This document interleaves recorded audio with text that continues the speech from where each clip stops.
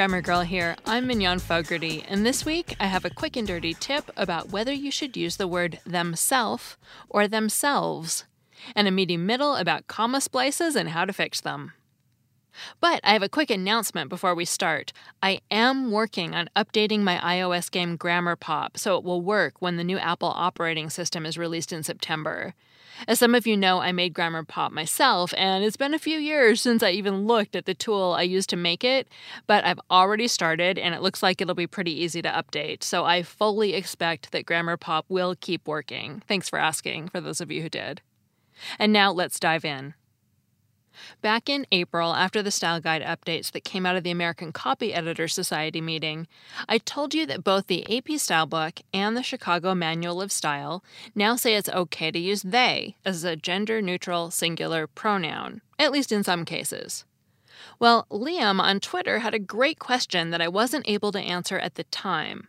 He wrote, if they can be used as a gender-neutral singular, do you use themself? Or theirself, or theirselves, and why? Well, the Associated Press has been mostly silent on the issue. It's not covered in the singular they entry, and the primary advice in the Q&A section is to avoid themself by rewriting your sentence. On the other hand, the Chicago Manual of Style editors touched on it in their conference presentation, saying the 17th edition, which comes out in September, is going to say it's okay to use the word themself if that's your preference. Traditionally, themself has been considered substandard, and themselves was the only correct choice, as in, they told themselves that everything would be okay. But now that we can use the singular they, sometimes themselves seems wrong. For example, consider this sentence. Tell the next caller they can redeem the winning code themselves. That just sounds weird because you know it's one person. So now the Chicago Manual of Style says it would be okay to write, tell the next caller they can redeem the winning code themselves. Now, if the singular they still sounds wrong to you, themself probably bugs you too. But what I like about Chicago's approach is that they emphasize the similarity between they and you, and between themself and yourself, which has been standard since English was using letters like the thorn and the yoke that we don't even have in the alphabet anymore. It's not unheard of for English to have a pronoun that's both singular and plural. That's how we use the pronoun you. If I say, you should have a glitter party, I could be talking to one person or to a group of people. And because that's ambiguous, we have all kinds of regional words for addressing groups of people, like y'all and you guys and youans, but that's a topic for another day. Here's the exact guidance from the page proofs of the 17th edition of the Chicago Manual of Style, section 5.48. Themself, like yourself, may be used to signal the singular antecedent, though some people will prefer themselves. For example, they blamed themselves or they blamed themselves. I have to say I'm impressed with the entire section on bias-free language in the new edition. It's just really practical, talking about maintaining credibility, being respectful, not being distracting, and giving examples of 9 different ways you can try to rewrite a sentence.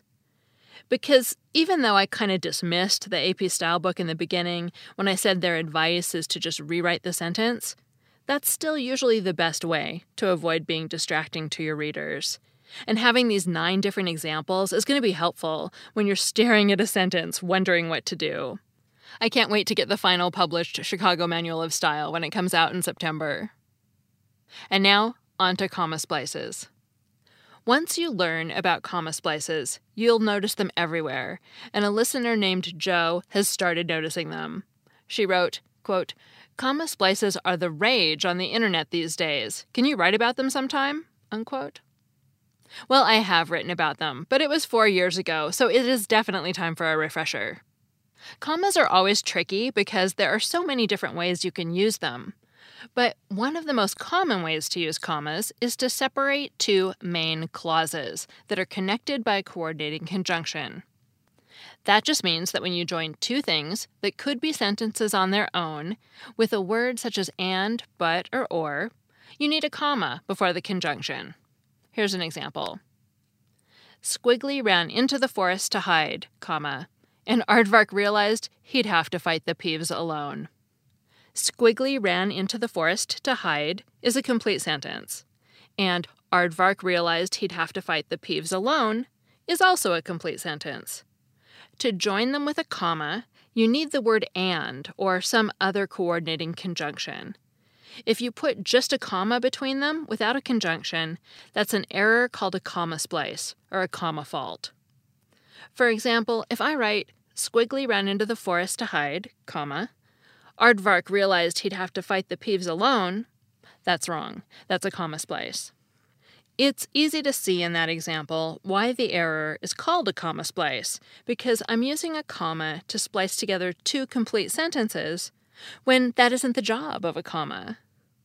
Commas aren't meant to join main clauses all by themselves, and when you force them into that role, you're making an error called a comma splice. The good news is that it's easy to fix the problem. For example, because the two clauses are complete sentences by themselves, you can treat them that way and use a period where you had the comma. Squiggly ran into the forest to hide, period. Aardvark realized he'd have to fight the Peeves alone. It is a period's job to separate complete sentences. If the two sentences are closely related to each other, you can use a semicolon to fix a comma splice too. For example, if we imagine that Squiggly and Aardvark were in the woods when their campsite was attacked by monsters called Peeves, and we're describing our two characters' reaction to the attack, you can use a semicolon to connect the two parts without a coordinating conjunction. Squiggly ran into the forest to hide, semicolon.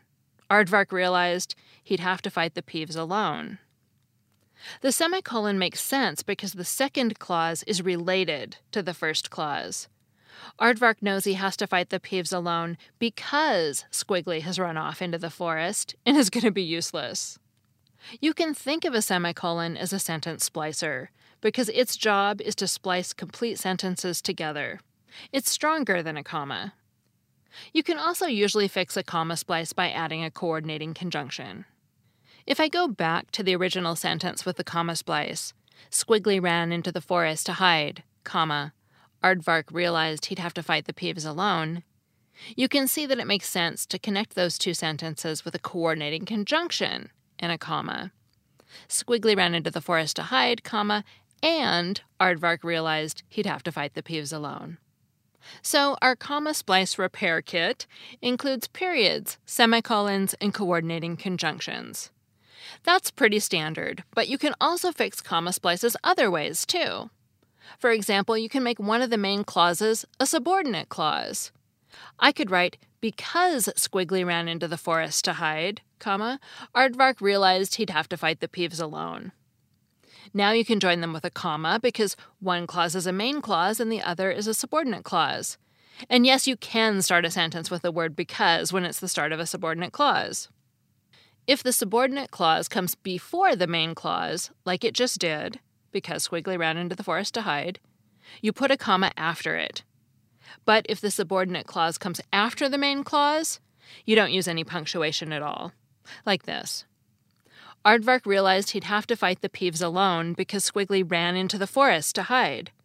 No comma, no semicolon, just a period at the end. This final approach I'm going to tell you about next won't work with the example sentence we've been using so far, but sometimes you can also turn one of your main clauses into a phrase. Consider this comma splice example. Aardvark has a black belt in judo, comma. He realized he'd have to fight the Peeves alone. That's wrong, again, a comma splice, because it just smooshes together two main clauses with a sad, weak comma. You could fix that in the ways we've already talked about, but you could also pull out the black belt part into a phrase that's surrounded by dashes, parentheses, or commas like this. Aardvark, comma, a black belt in judo, comma, realized he'd have to fight the Peeves alone. Finally, now that I've showed you a bunch of ways to get rid of a comma splice, I should also tell you that occasionally, in rare specific cases, they're also okay.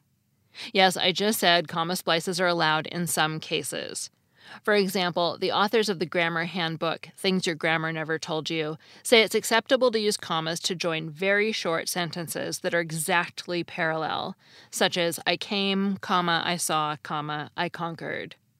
You'll find similar advice in the Elements of Style, but also remember these kinds of sentences don't come up in real life very often.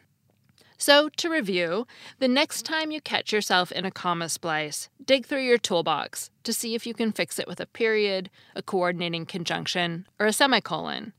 And if that doesn't work, try more serious rewriting, such as turning one part into a subordinate clause or parenthetical phrase. Commas aren't meant to join main clauses all by themselves, but fortunately, a comma splice is easy to fix.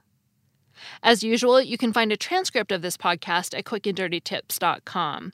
And this week, I also put a few sentences you can practice on at the end of the page. Just search the site for the title, What is a Comma Splice? I've enjoyed people telling me where they listen so much that it's been a while since I thanked people for writing reviews on Apple Podcasts, and I really should thank you because it helps a lot. It helps new people discover the show, and I think it helps Apple decide to feature the show. So thank you to Avatar Lover 35, who said, I never stop learning with Grammar Girl. Interesting Show, who said, I've learned so many great grammar tips. Turner Bethany, who said, a great quick podcast for grammar tips and tricks. And Maria Quarina, who said, it's worth subscribing. Thanks again, I really appreciate it. And as you can see, if you want to leave a review, it doesn't have to be long. Grammar Girl is part of the Quick and Dirty Tips podcast network. Search your podcasting app for Quick and Dirty Tips to see all our other shows. And did you know that I've written 7 books about language? Just search for Grammar Girl at your favorite online bookstore. I'm Mignon Fogarty. That's all. Thanks for listening.